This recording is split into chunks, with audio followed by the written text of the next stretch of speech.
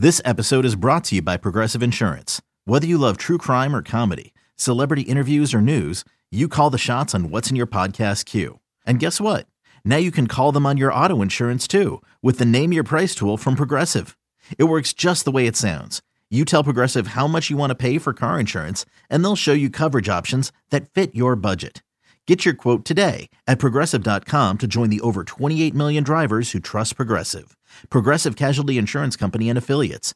Price and coverage match limited by state law. Good evening, Browns fans. It's Wednesday. It's 7 o'clock. So you guessed it. It's time for OBR Weekly with the legend, Mr. Fred Greetham. I'm Barry McBride. You don't get Brad Ward back. I'm sorry. You're stuck with me. But you got the legend. How's it going, Fred? Just great. Doing great. Had a great week so far. Well, I'm glad that you've had a good week. The Browns have not had a good week so far. Well, they didn't have a good Sunday. It was a bad week. Bad week overall for Ohio football. I mean, even if you throw the Bengals in there, the Bengals, the Browns, and the Bucs. It was grim. It was grim. Yeah, I don't even want to hear about the games from the weekend, man. I'm not reading about them. I'm not reading anything about Ohio State right now.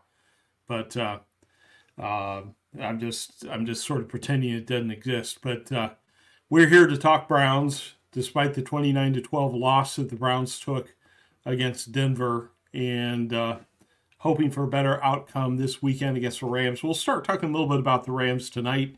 We'll talk about some developments out on the West Coast as the Browns are playing with their quarterback situation. But most importantly, what we're going to do is we're going to talk to you guys. We're going to answer your questions. We're going to respond to your comments, partially because that's what we do, partially because I don't prepare adequately for these shows. So I need someone to ask intelligent questions so that Fred has something worthwhile to answer. So please fill up the chat room with anything relevant that you want us to talk about, and we will attempt to answer your questions. RJ McCready in the YouTube chat room is already doing just that. He was last seen in U.S. Outpost 31 in Antarctica, Fred, clutching a bottle of booze and wondering if his companion was an alien. Things reference. Great movie. I don't know if you've ever seen that movie, Fred, but it's a sci-fi classic. But let's start off with one of McCready's questions. And he wants to know, start this show off with a banger. Is Greg Newsome, in your opinion, Fred, worthy of that fifth-year option? Let's start off with that. One. I don't know. I don't think he's playing at the level that I was expecting, a first-round cornerback to play at. I think MJ Emerson is ahead of him. I don't like some of the, and I guess that's part of the thing. He's not a big physical corner. I don't think he tackles very well. I see him chasing receivers down the field. I see him talking a lot and celebrating a lot, but I don't know. My theory on this is unless you have a better option, you keep the guys you have. I mean, I think that's why Jedrick Wills got the fifth-year option. I think anybody watching wouldn't say, yeah, that guy's awesome. He's the 10th pick in the draft, even though he was. But you don't just cut bait if you don't have a better replacement. And right now, I don't know what Cameron Mitchell, and unfortunately he got hurt. I don't know if he's going to evolve into a better player, but I would say they likely will pick up the fifth-year option. I know that he was a little upset, if you remember last year when he played the slot and he made kind of a big stink in the offseason that he didn't want to play the slot. And that's mainly because the guys that play on the outside, like Denzel Ward, if they're worthy, get the $20 million plus contracts. And the guys in the slot are more of your, about half that. And they had to, I think, assuage him that, you're going to get paid because he went and got the Rosenhaus agent. Right. And you remember he said, no, I don't want to be traded or anything.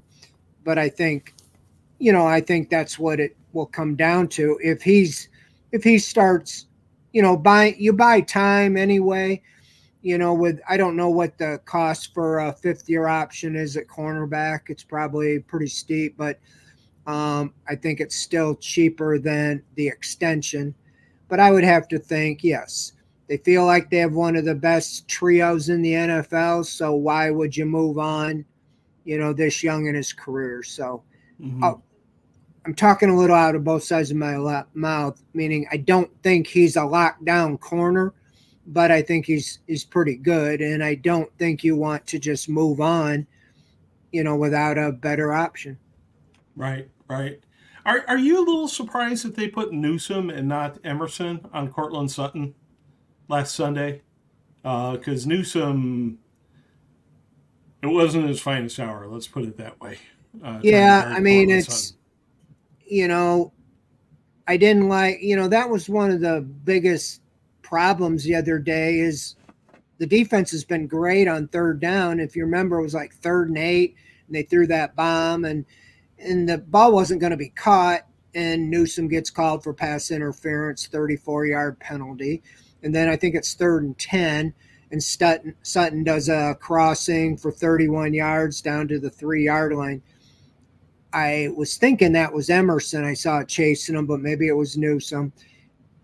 Either guy, I haven't been, hasn't been the greatest in coverage, in my opinion. But I would have thought the big physical, corner Emerson would have been on Sutton. Not, Newsome would be built more like Denzel Ward as opposed to Emerson. He's big and physical and tougher. So all the way around, I wasn't that pleased that you just saw receivers running open, and that was one of the problems on those first, the defense as a whole in the early part. We've seen that give up those long drives and get behind and get in a hole. Then they seem to lock it down. But with this offensive challenge team right now, getting down 14-0 on the road with a rookie quarterback is not the game plan. So they got to figure out coming off the bus, being ready to play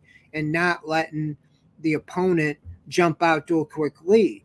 So you almost want to win the toss and you almost say, hey, we'll take the ball and go get ahead instead of, if the defense is going to start slow and dig a hole like that. So, go ahead.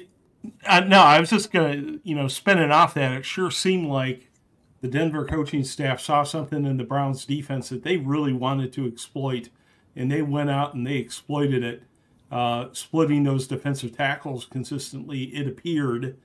Now, I'm getting my analysis from Kevin Kugler and Mark Sanchez, live, so, I may have been misled, but it does seem like,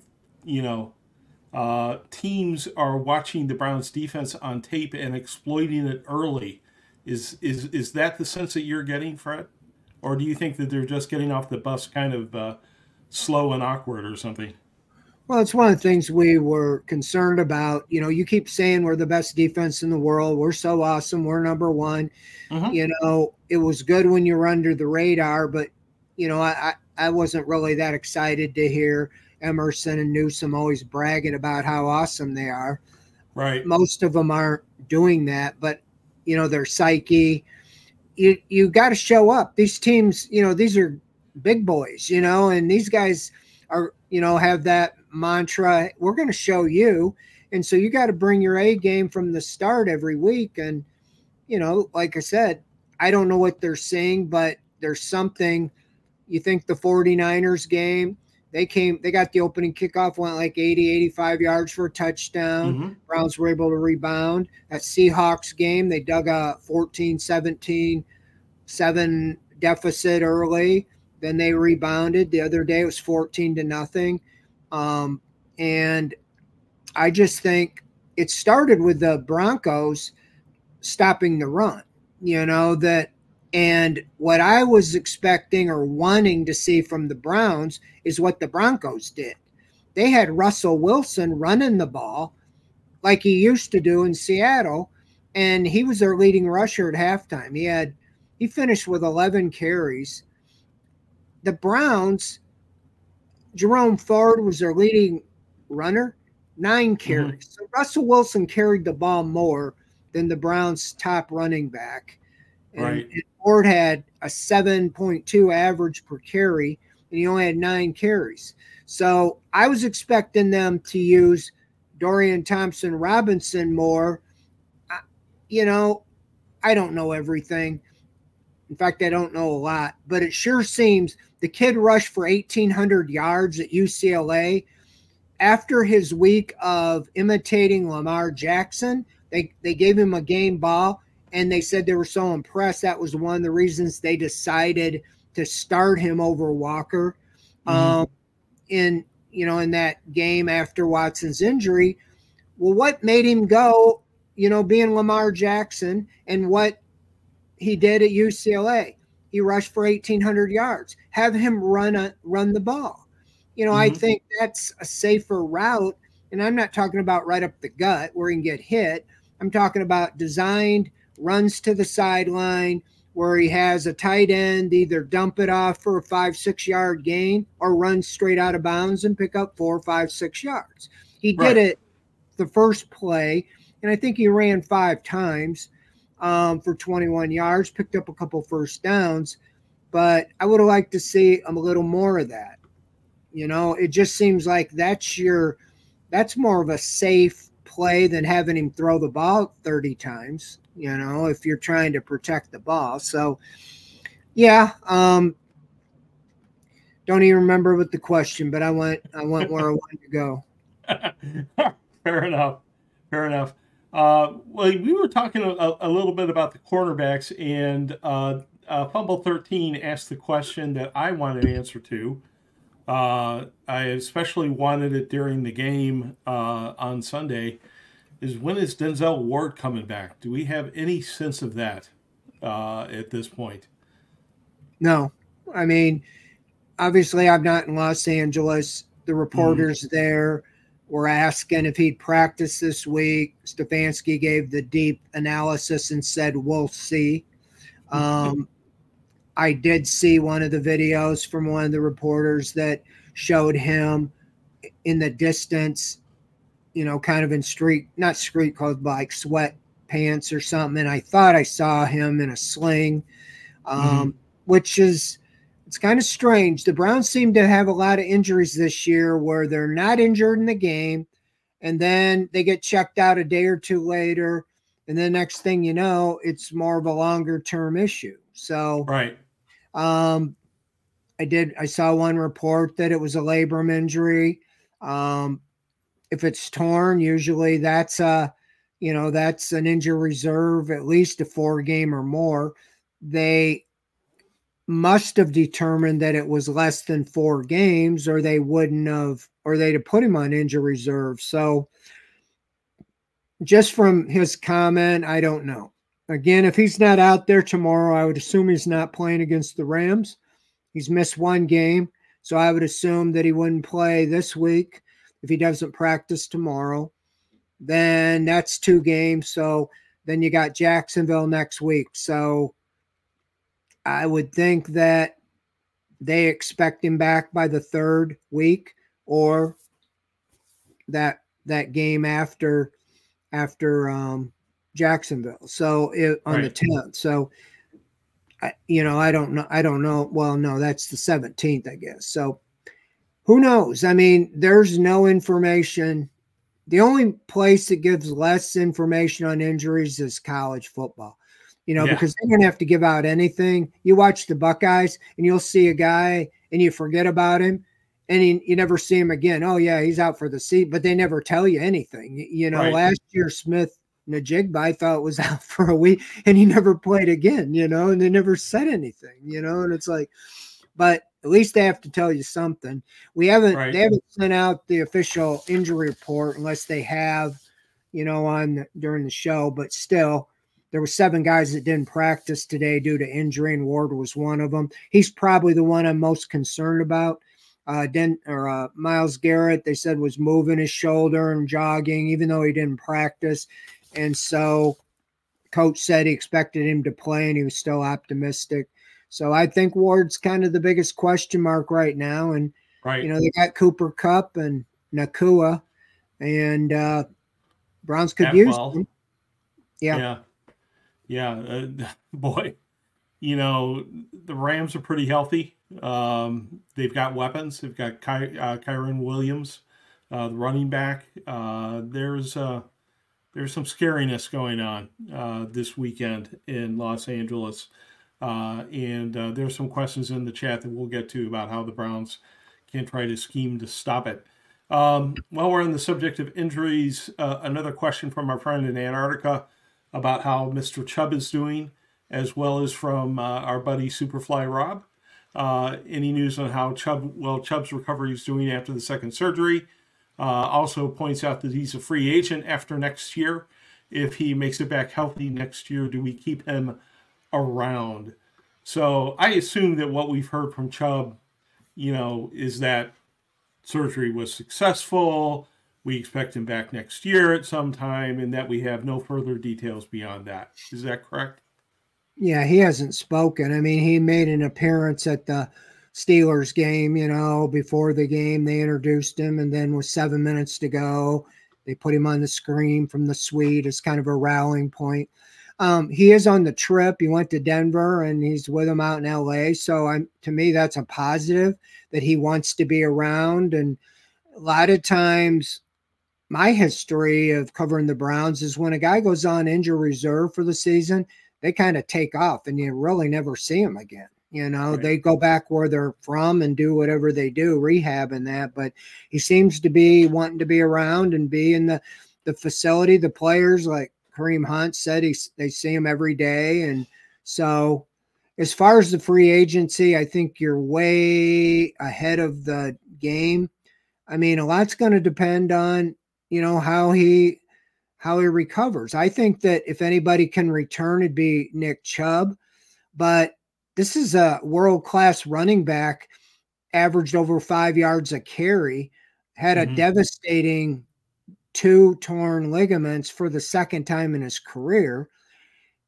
You don't know. Is he going to make it back? I think he'll make it back on the field, but is he going to be a 3.2 yard per carry back or a 5.2 yard per carry back? And so I don't think the Browns will do him wrong, but I don't know if you can extend him if he's just a average running back, at 29 years old. I mean, so I think there's a lot to be determined, but I wouldn't rule him out. I would think if anybody can come back, you might see. I mean, if Aaron Rodgers can start practicing already, I mean, I wouldn't be surprised to hear that Chubb's way ahead of schedule and he's going to be ready for the beginning of the year. Who knows? I mean, he'll work his tail off and do everything there, but a lot of that's just going to depend on the healing process and so forth. But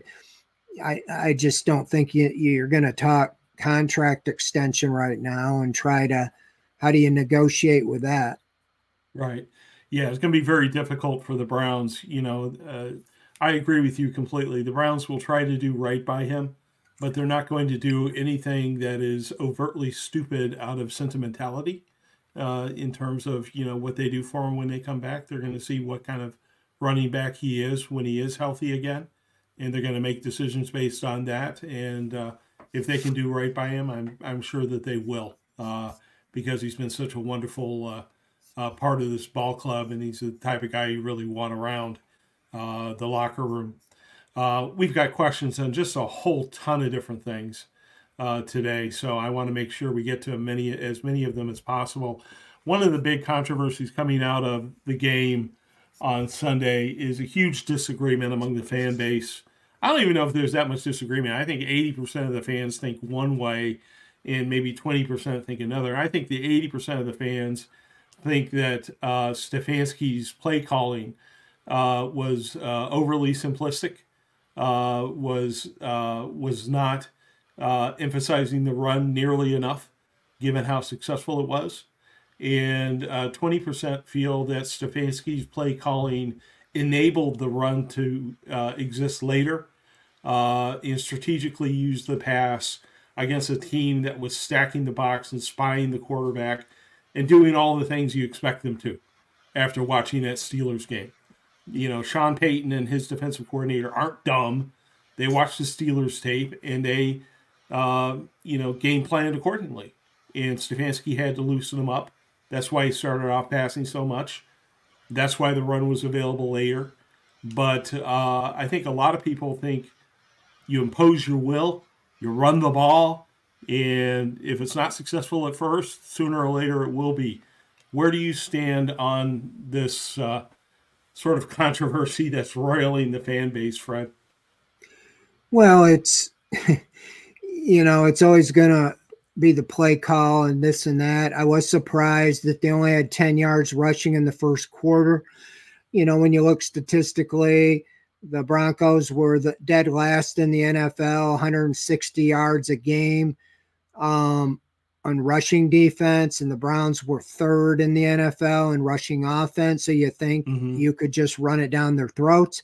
As you said, those guys are pretty smart.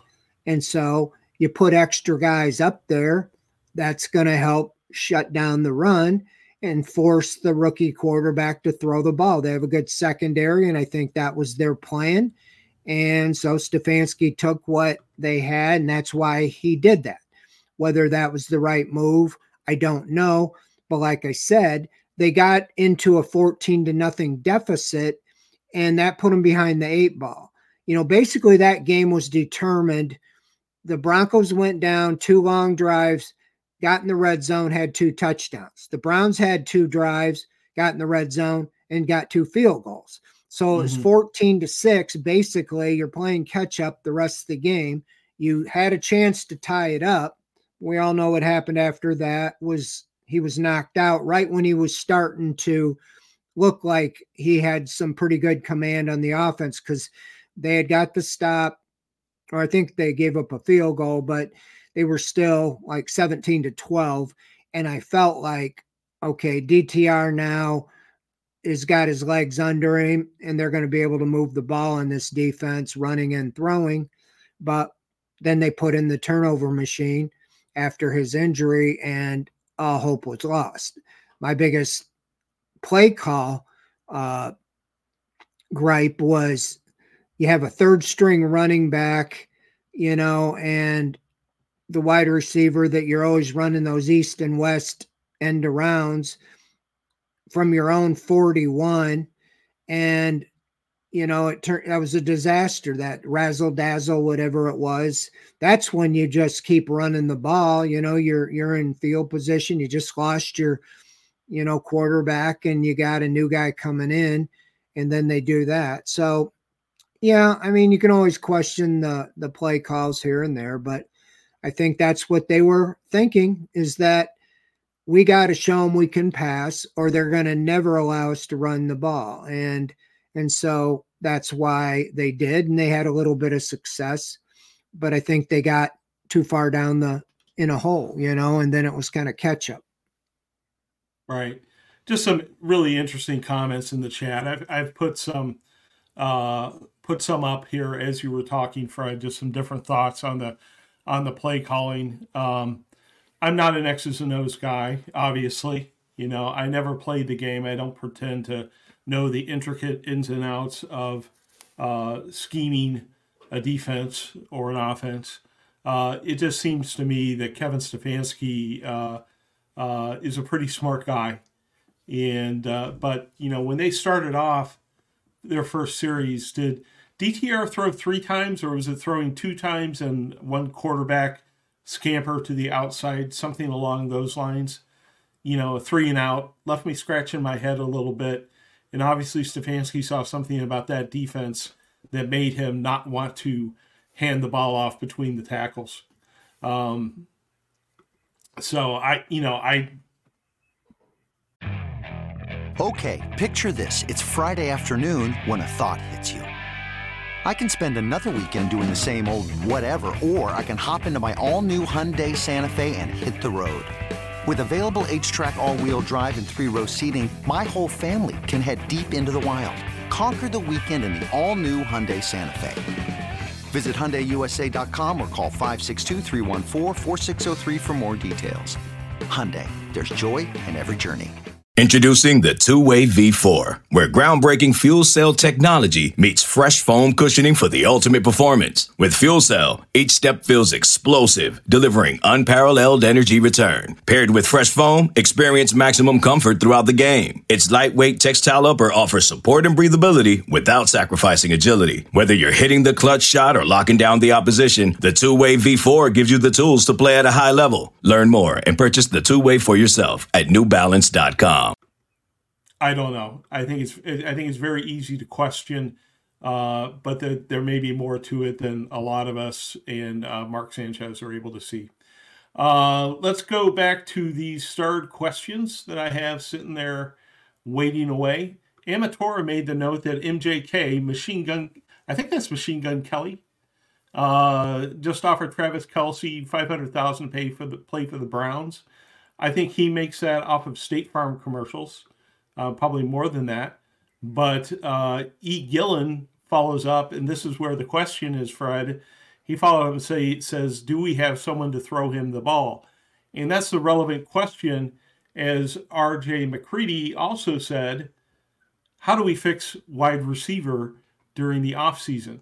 And the reason I put those three quotes up, Fred, is the Browns have been going through quarterbacks like crazy. They don't look like a very exciting, pass-happy offense.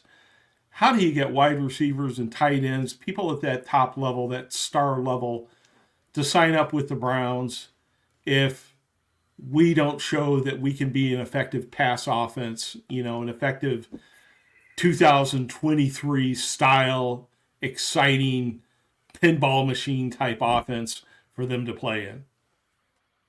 I think it's the most frustrating thing of this 2023 season. You were expecting with Deshaun Watson, it might take a little bit of time, but they were going to be a wide open, pass happy offense. That's why they paid him the money and gave up what they did to bring him in. And then with the injury, basically, injured from the third week on, you never really had that. And that was more of a front office, not having somebody that could step in. Wouldn't be the same caliber, but at least it wouldn't be, below par. We all know the story that the rookie wasn't ready, and he's kind of now acclimating to the game. But I've been here long enough to see when the Browns were one of the worst teams in the NFL, they still were able to get free agents because they dumped a lot of money on them. And if it was a guy coming to take his last paycheck or whatever, money does talk, and you do have to overpay.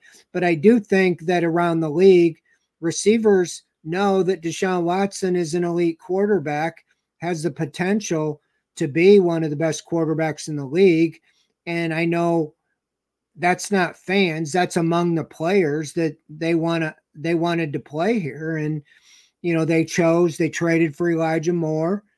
And again, with Patrick Mahomes, you're seeing some of the complaints that their receiving core out there, but usually with a top quarterback, you can kind of make receivers look a lot better than maybe, that they were household names. I mean, a couple years ago when they won the Super Bowl, at McCole Hardman and Juju Smith-Schuster and guys that were but because they were playing with the Chiefs and Mahomes, they were like, hey, and then some of them got big contracts as free agents because they had maybe bigger numbers than they would have had playing in a pedestrian offense. But this offense has just been that, and it's a combination, I think mainly is the injuries at the quarterback.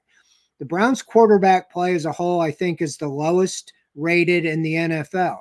So to think this team's 7-4 with worse quarterbacking than what they had in the injured Baker Mayfield year.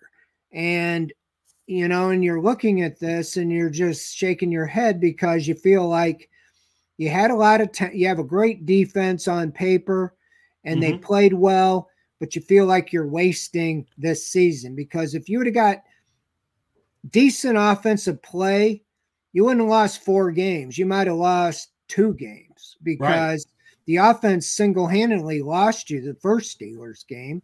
And you could say that against the Seahawks too. And even the first Ravens game, they played a big part in that. So, yeah, it is frustrating, but I don't think they'll have a problem, especially the best route beside free agency where the Browns are drafting lower is trades. You saw them trade for Amari Cooper. You saw them trade for Elijah Moore. Now, whether that was the right guy or not, I don't know. But, as far as I do like what I saw with Cedric Tillman, he was one of the bright spots on the offense the other day. He caught, I think, 4 or 5 passes, went up in traffic, came down with it. And they obviously saw that and wanted to make some room for him when they traded Peoples-Jones. So hopefully we'll see more of him. Maybe he'll emerge. But I do think that they're missing that element. They went out specifically to get Marquise Goodwin because of the speed, and he's had one thing or the other the whole time. I mean, it's not his fault that he had blood clots, but he missed all training camp, preseason. Then he got concussed, against the Cardinals, and he hasn't played since. So that was your burner that was supposed to stretch the field. Right. And we haven't seen that at all. So we haven't seen the deep game at all, really, because combination, they don't have that guy out there, and they don't have a quarterback consistently that can get the ball down there.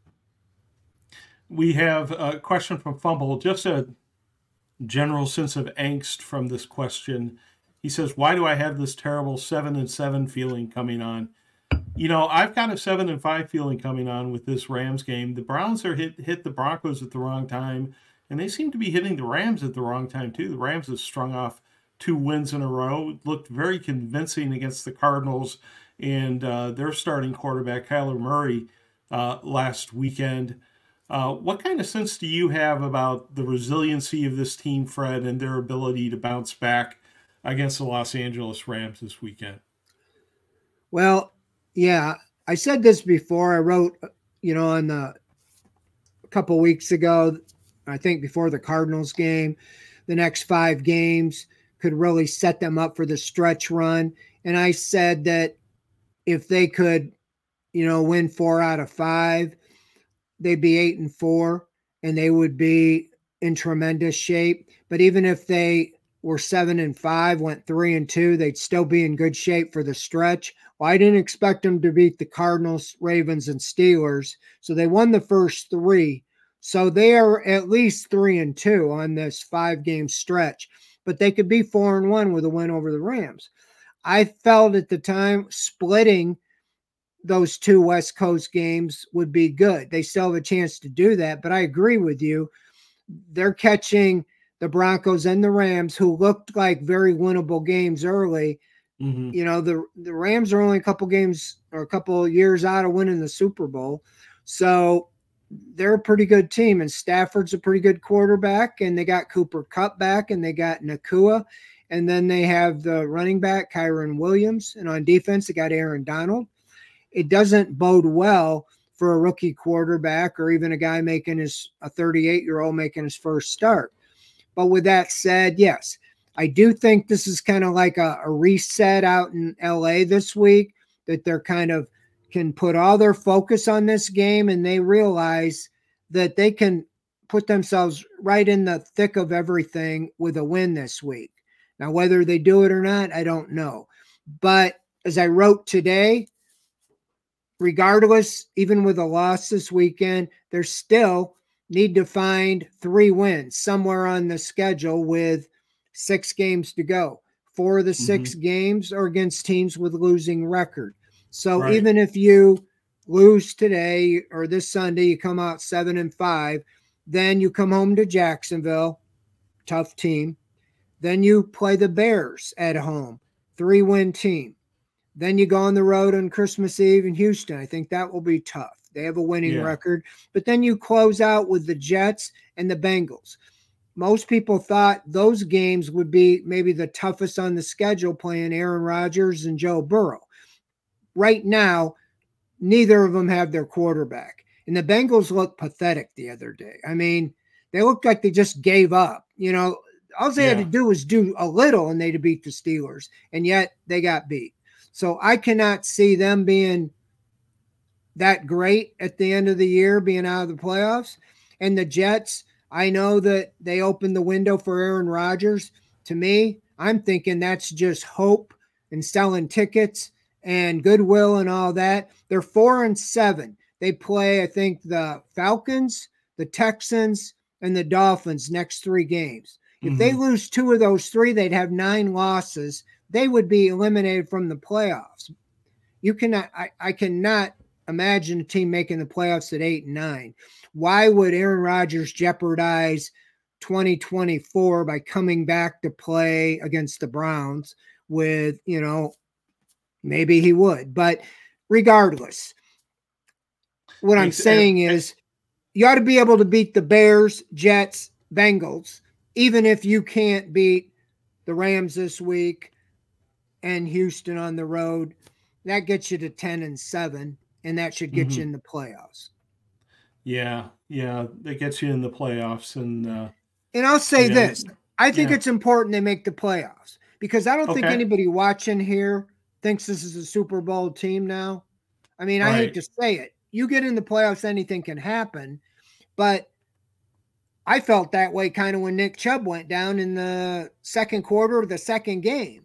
You don't have Nick Chubb. You don't have now Deshaun Watson. You don't have an all-pro tackle. And who knows? You got a good defense and you got good special teams. But I think they can make the playoffs, but I don't think they can win the Super Bowl with this roster.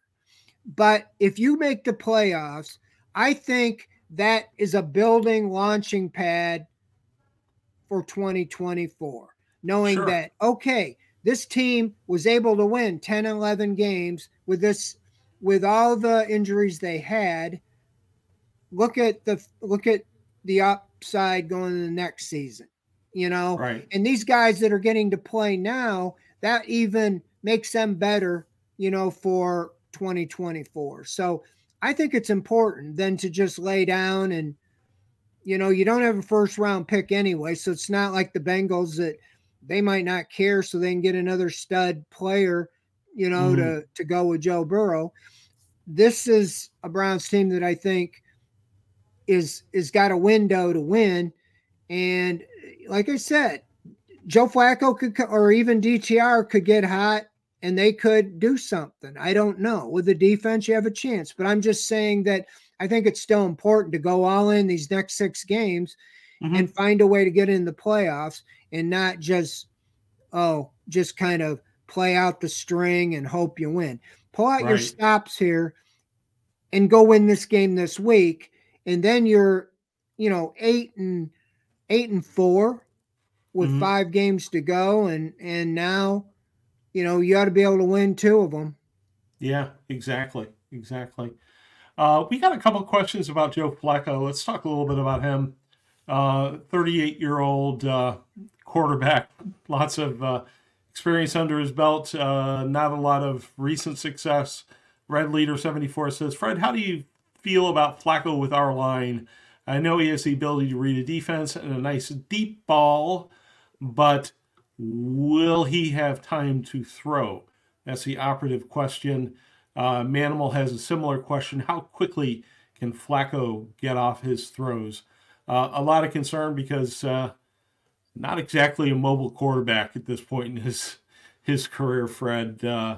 What sort of concern do you have about teams blitzing Flacco and getting to him quickly and just not being a good situation for the Browns in the passing game? Well, it's a valid point. I didn't really follow him a lot last year.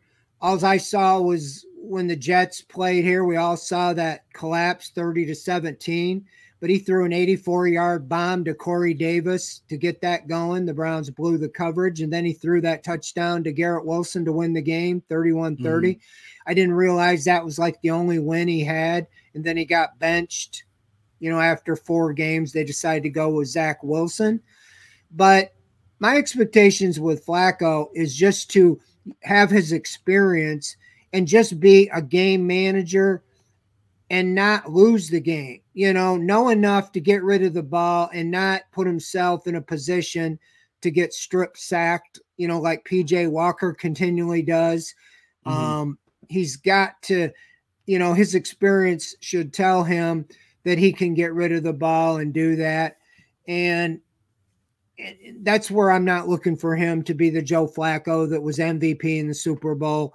It's more to be, the Trent Dilfer, rely on the running game, short, quick slants or quick dump offs just to keep the chains going. Yeah, you're going to have to take a shot from time to time, but that's the question that they're going to have to, evaluate in practices and seeing him. But I do think they really want DTR to be the quarterback. They didn't bring Flacco in here to take over, I don't think. Right. I think that they want Dorian Thompson-Robinson to be the quarterback, and I kind of expect him to start on Sunday. I'm hearing things that he's close to being cleared. I don't know how that works. He's young. It's his first one. They don't seem to be held out as long, like Mm-hmm. at the first time, but I don't know that. But to see that he was out walking around at practice has to mean he's closer, because like Goodwin, we hadn't seen him at all. I guess he was out on the field as well today, not practicing, but there's this thing where they can practice or start getting going even though they haven't totally been cleared. I'm kind of thinking that might be him. But with that said, I think that's what they want to do. But if he can't play, then they'll have Flacco. And I think he's the insurance policy that if Thompson-Robinson just continually regresses, then you turn to him. And that's why I think it was a good move, because you know what you got with PJ Walker. I mean, that's it. I mean, he's turned the ball over, every game he's played, and that's just what he is. This guy's 6'6" and has a bigger arm, so I think they would play to those strengths. Last year they divided a game plan around Jacoby Brissett. Flacco would be much closer to Jacoby Brissett than Thompson-Robinson or Watson. So I think they would have plays that are more built, on a pocket passer. And Right. And the emphasis would be get rid of the ball very quickly. Right. I'm just not sure that would yield a significant difference from the run and short passing game we saw against the Steelers, that they were able to cheat up their safeties and effectively quell. But what can you do? I mean, at this point, you're on your fourth quarterback if he plays. I mean, what can you do? That's why I think Thompson-Robinson is a much better option. Roll him out and have him run. Now I'm hoping they don't, cut back more because of the concussion. It's like he's got to use his legs. He's got to use his legs to keep the deep. I mean, look what it did to the Browns defense with Russell Wilson. And Russell Wilson's like 33 years old. Yeah. So have Robinson running the ball. That would loosen up the secondary, and then have him rolling out. And when they cheat to stop him, that's when you can get deep on the receivers. He hasn't had a connection with Amari Cooper. They got to get that figured out.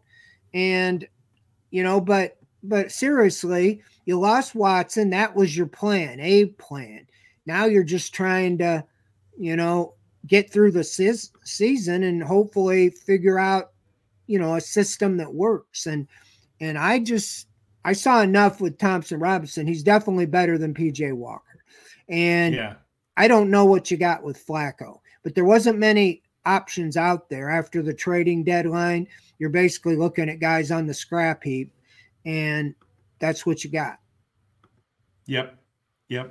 Well, you were talking about concussions a little bit there in that discussion, and that brings me to a comment made by Mick the Dog, and he asked, anybody but me think the Broncos paid a little dirty in a way, not over the top dirty, but I saw some things that were clearly marginal. I wrote about it this morning in the Newswire because there was an article in the Colorado paper that I took exception to, where the writer said that the Broncos hit first and worried about fines from the NFL later, keeping in mind that Kareem Jackson, their safety, has been suspended several times this year. Sean Payton was the head coach during Bountygate. Certainly what we saw against the Browns. Not saying that there's a pattern there, but I'm not saying that there's not a pattern there. Fred, what do you think about the style of play from the Broncos last week? Was this just bruising, hard-nosed football, or was there anything that you took exception to during the course of that game? I don't know. I mean, football's football, and it's not what I grew up watching. You know, if Joe Turkey Jones did that to a quarterback like he did to Terry Bradshaw, he'd probably still be serving a life sentence, somewhere. Yeah. The Jack Tatums, those are what the NFL always showed, those hits. They had a highlight reel on those headhunters and what they called them. And, Browning clearly, hit the young quarterback after he threw the ball, but and I think Locke went up and hit Cooper in the ribs, and you think that it has to come somewhere. Peyton, he had Greg Williams, we all know that, Bounty Gate, and Peyton had to know that was going on. I don't know if they're just, I don't think they're encouraging them to play dirty. There's a fine line between tough and physical and imposing your will on the other team. Right. I don't think they were dirty. I just hate to see, if I'm a defensive end and my whole goal in life is to sack the quarterback and I'm running 100 miles an hour, and especially get this, a guy like Myles Garrett, who's like 275 pounds, can probably run a 4.5, 4.6 40. He's barreling down, and you're asking him to stop. That's like trying to, even if a freight train sees something in the tracks, they can't stop very quickly, and you're fining them and you're penalizing them, when they hit I don't know how you stop, when that's your whole goal. You can't go in pussyfooting, or you're never going to get a sack. So it's just I get why they're trying to protect them all, but it's hard for me to come down and know exactly what's the intent with the, with the player. If you see somebody doing something, in a pile or kicking somebody or tripping them or things like that, but the hits that are right there, I don't know. Yeah, it's just such a different game than it was 30 years ago, and it's not because people are weaker or that we're trying to put dresses on all the players. That's because we learned about the medical effects of hits to the cranium, right? Causes long-term brain damage. And that's why the NFL got very worried about people, high school parents pulling their kids from the game, not letting their kids play, and the long-term damage it could do to the sport. So they started working on equipment. They started working on technique and rules and whatever to get away from the long-term health effects of playing football. And those are the new rules. And there's reasons for those rules. Well, and it is. It bugs me a little bit. Pardon me? It's the popularity of the game. That's what drew a lot, is that gladiator type mentality. But it's easy to be sitting in the, on the couch watching it as opposed to being out there. And these guys live with that. And so I get all that, but that's why that's football. And, you're going to legislate it and it's going to end up being flag football, because these guys know what they're getting into. But I realize when you're 22 and you feel invincible, you're not thinking about when you're my age. You're thinking, I'll never get that age. It's like way down the road. And then obviously it affects them. But yeah, it's a tough call. I know they want to protect the quarterback. There's no right or wrong way to protect them too. You've seen so many teams don't even let their guys play in the preseason or hit in training camp, Right. and then they still get knocked out for the season. I don't know how Right. many quarterbacks have been knocked out this year, but there's been a lot of them. A lot of Right. backup quarterbacks playing, and you just can't avoid it, unfortunately. Well, the players are getting bigger, they're getting faster, they're getting stronger. That's it. Force equals These mass guys, times acceleration. defensive ends and linemen are running, like I said, they're running like a guy used to be a cornerback or something, or a safety, their speed. And when you're hitting somebody at that speed and 270, 280 pounds or whatever, it's literally like a freight train. Right, right. I want to go to a question from Bert. Bert is asking me some pointed questions in the chat, which I'll try to get to. But he recently asked this question, and I've seen this asked a number of times. He says, remember the end around play was called using a practice squad QB, a third string running back, and a wide receiver. Why call this play given the personnel involved? And I think it's a very relevant question, Fred, given the way that play turned out, obviously with the fumble that, effectively, tilted the game in the Broncos' direction. Do you think, that Stefanski was justified in calling that particular play given the personnel? Or do you think that the personnel should have been able to make that play at the NFL level? Well, I already said that earlier. That was my biggest criticism on a play call is that, like you said, a third string running back, Pierre Strong. Okay, you want to try that with Jerome Ford, okay. I still didn't like it. You're on the 41. You got quarterback just coming in the game cold. Get the running game going just straight up.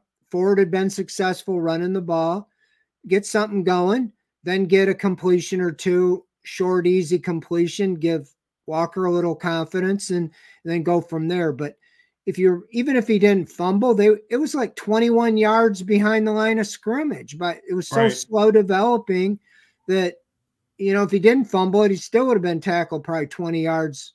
They'd had second and 30 yards. I mean, they were on the 41, it's just like, let's go north and south, not east and west. And it seems like Kevin gets kind of caught up so many times in these gadget plays. I was kind of railing about the Elijah Moore. I want to see him downfield, not running east and west all the time. And he was the guy involved in that one again. And usually when he's going east and west, it doesn't go that well. Yeah. Yeah, I have noticed that over the course of the year. Get him downfield, get him the ball. You can get it to him where you can catch it. Interesting point made by Philly as well. He says the only teams that have been able to run or pass on this defense have been mobile QBs that can run zone read plays. And he thinks that they're going to go ahead and rattle Stafford.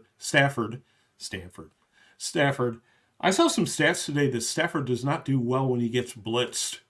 Do you look for maybe the Browns to get pretty aggressive against Stafford? Yeah, I think so. And that was what I was going to say earlier, is that this defense seems to do better against pocket passers like a Brock Purdy. They did pretty well against him.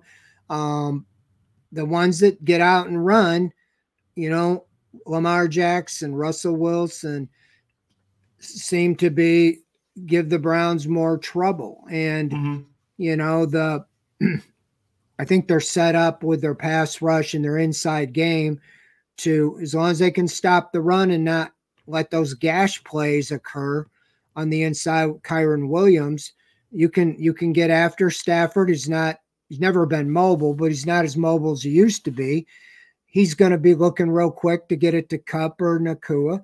And that's where your press corners, if you can get up right on them, it'd be nice to have Ward because I have more confidence in him than the other two. But I think the key, again, is the pass rush. Hopefully Garrett's able to go, and hopefully, Okoronkwo and Smith can provide, some more pressure. I think that would be a key. That could force turnovers, could get some sacks, some field position, maybe a strip sack or something. The Browns that keep losing the turnover battle, and they really just need to take the ball away. They got to get some takeaways. They had one the other day. I was very pleased with JOK's play. He was a guy that really stood out. He was all over the field.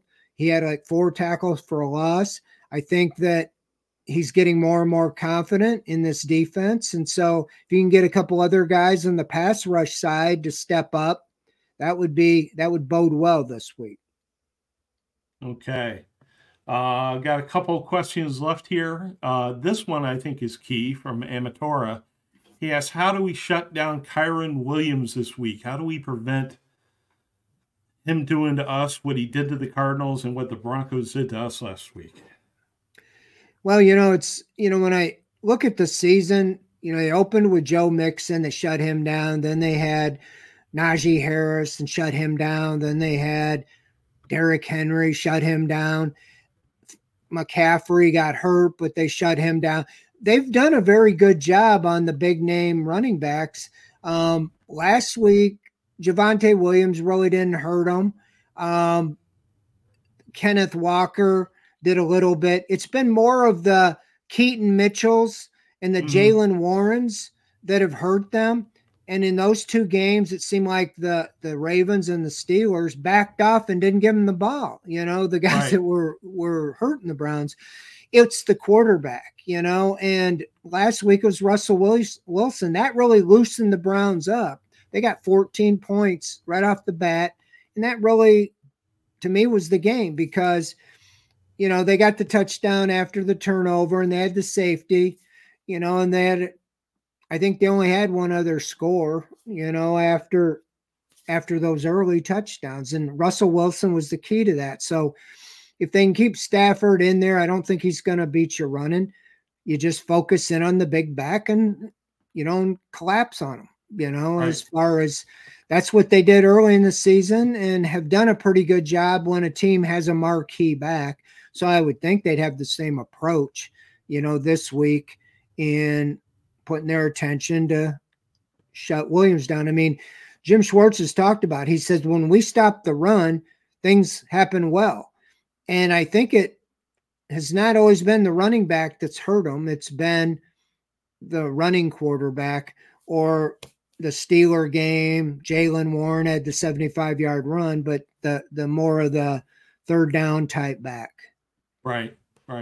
Guys who get outside and into the secondary like Warren did, very dangerous to the Browns. Couple of things here.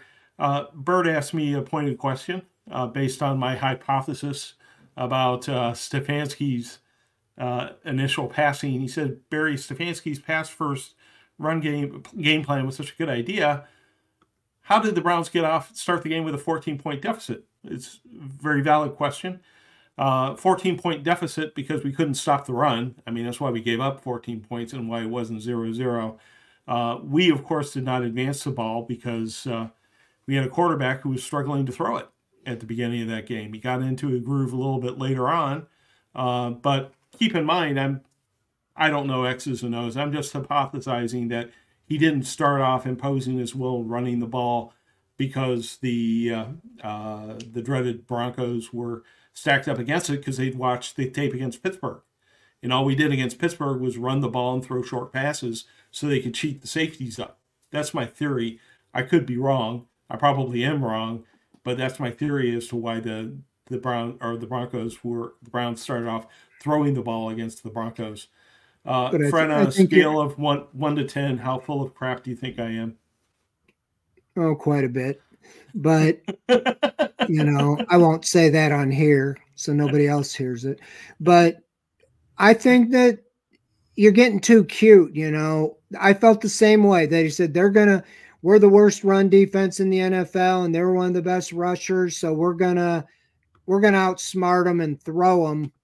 I would have still started out with my strength, and run the ball. Like I said, they had 10 yards. They only rushed the ball 2 or 3 times in the first quarter. Right. Just go right. If you can't run, then go to your secondary hypothesis. But to get behind 14-0 and then assume that the rookie quarterback's going to be able to, throw his way back into it is not the right thinking. And they were able to dig back from it. The defense settled down. The chink in the armor was the defense let them jump out to a 14-point lead. Mm-hmm. And you have to change on the fly. When it was a 7-point lead, you can't let it get further than that. So you have to put points on the board yourself. You can't, especially after that turnover, on the second drive, JOK stripped the ball. They were driving again and they got off the field, but the offense couldn't do anything. So yeah, I just think, with what you have, you got to have a plan, but your backup plan, you could have said, okay, once they show us they can stop the run, then we'll go to plan B, which is the passing game that they had designed. But I still would have liked to see him come out and get things going on the ground. And even with him running in the box, there's things you could have done. Right. Well, thank you, Fred. As usual, you take my hurricane of nonsense and make it make sense. Bad. Amatora, last question of the night as we wrap up here. Myles Garrett, various rumors out there. There's an article written today, not from doctors who treated him, but from doctors who hadn't treated him, sort of saying what they think was wrong with him.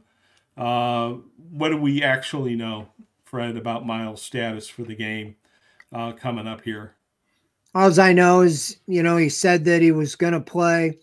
After the game, he told the reporters that, and they saw him, he couldn't get his shirt on. They said today he was moving the shoulder around and, looked night and day different. My theory is that it's, I had a shoulder pop out of the socket and went back in. Unless you have surgery, you really never get it corrected because it stretches out the ligaments and the muscles around there. If you can play with, they said there was no structural damage. They kind of said that about Watson too.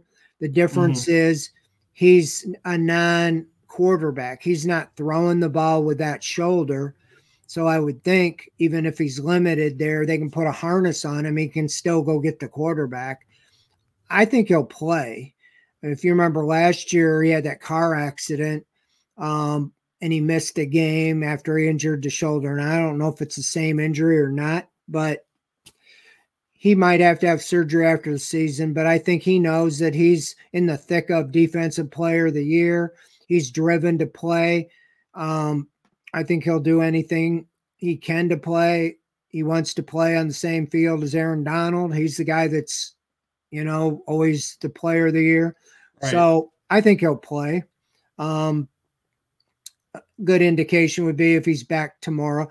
Now, he usually gets a day of rest on Wednesday anyway, so he didn't practice, but they listed it as his shoulder. But I saw a video. He was out there running sprints on the sideline, and he was moving around his arms and stuff. So I think he'll play. It's a different animal than being a quarterback or even a receiver or even a running back. Sure, you got to use, but there are braces you can put on to hold it from going out if that's the problem. But I think, I expect him to play. The biggest question I have is Denzel Ward. Yeah, I certainly would be a bonus if Ward's able to get out there. Just one final note from Zeke Dog in Activate Department of Rumor Control. No, I am not related in any way, shape, or form to anyone who ever had large sums of money, like Mickey McBride, the taxi cab owner who originally owned the Cleveland Browns. That means that my ancestors are not responsible in any way, shape, or form for selling this team to Art Modell. I don't have that in my DNA. So with that note, we're going to wrap up here. Fred, thank you as always, sir, for your insight and for putting up with me. It's much appreciated as always. And we will be back here on next Wednesday at 7 p.m. taking your questions and hopefully talking about a Browns victory against the Rams here on OBR Weekly. For Fred Greetham, I'm Barry McBride. Good night, everyone. Thanks. See ya. This is Tony Kornheiser's show. I'm Tony. You expected someone else? So what exactly is the show about? I don't know. It's a sports show nominally. Football's over, but we're finally at a point where things matter in college basketball, and baseball season is on deck. Greatest 3 words in the English language, pitchers and catchers. We have some of the best voices come on and explain what matters or what makes an upset, like Ryan does, 9/8. No, that's not an upset. No, yeah, it is, Bob. And if you're lucky, I might just tell you about my search for discounted sleep pants or my worries about what my dog just ate. Listen on the Odyssey app or wherever you get your podcasts.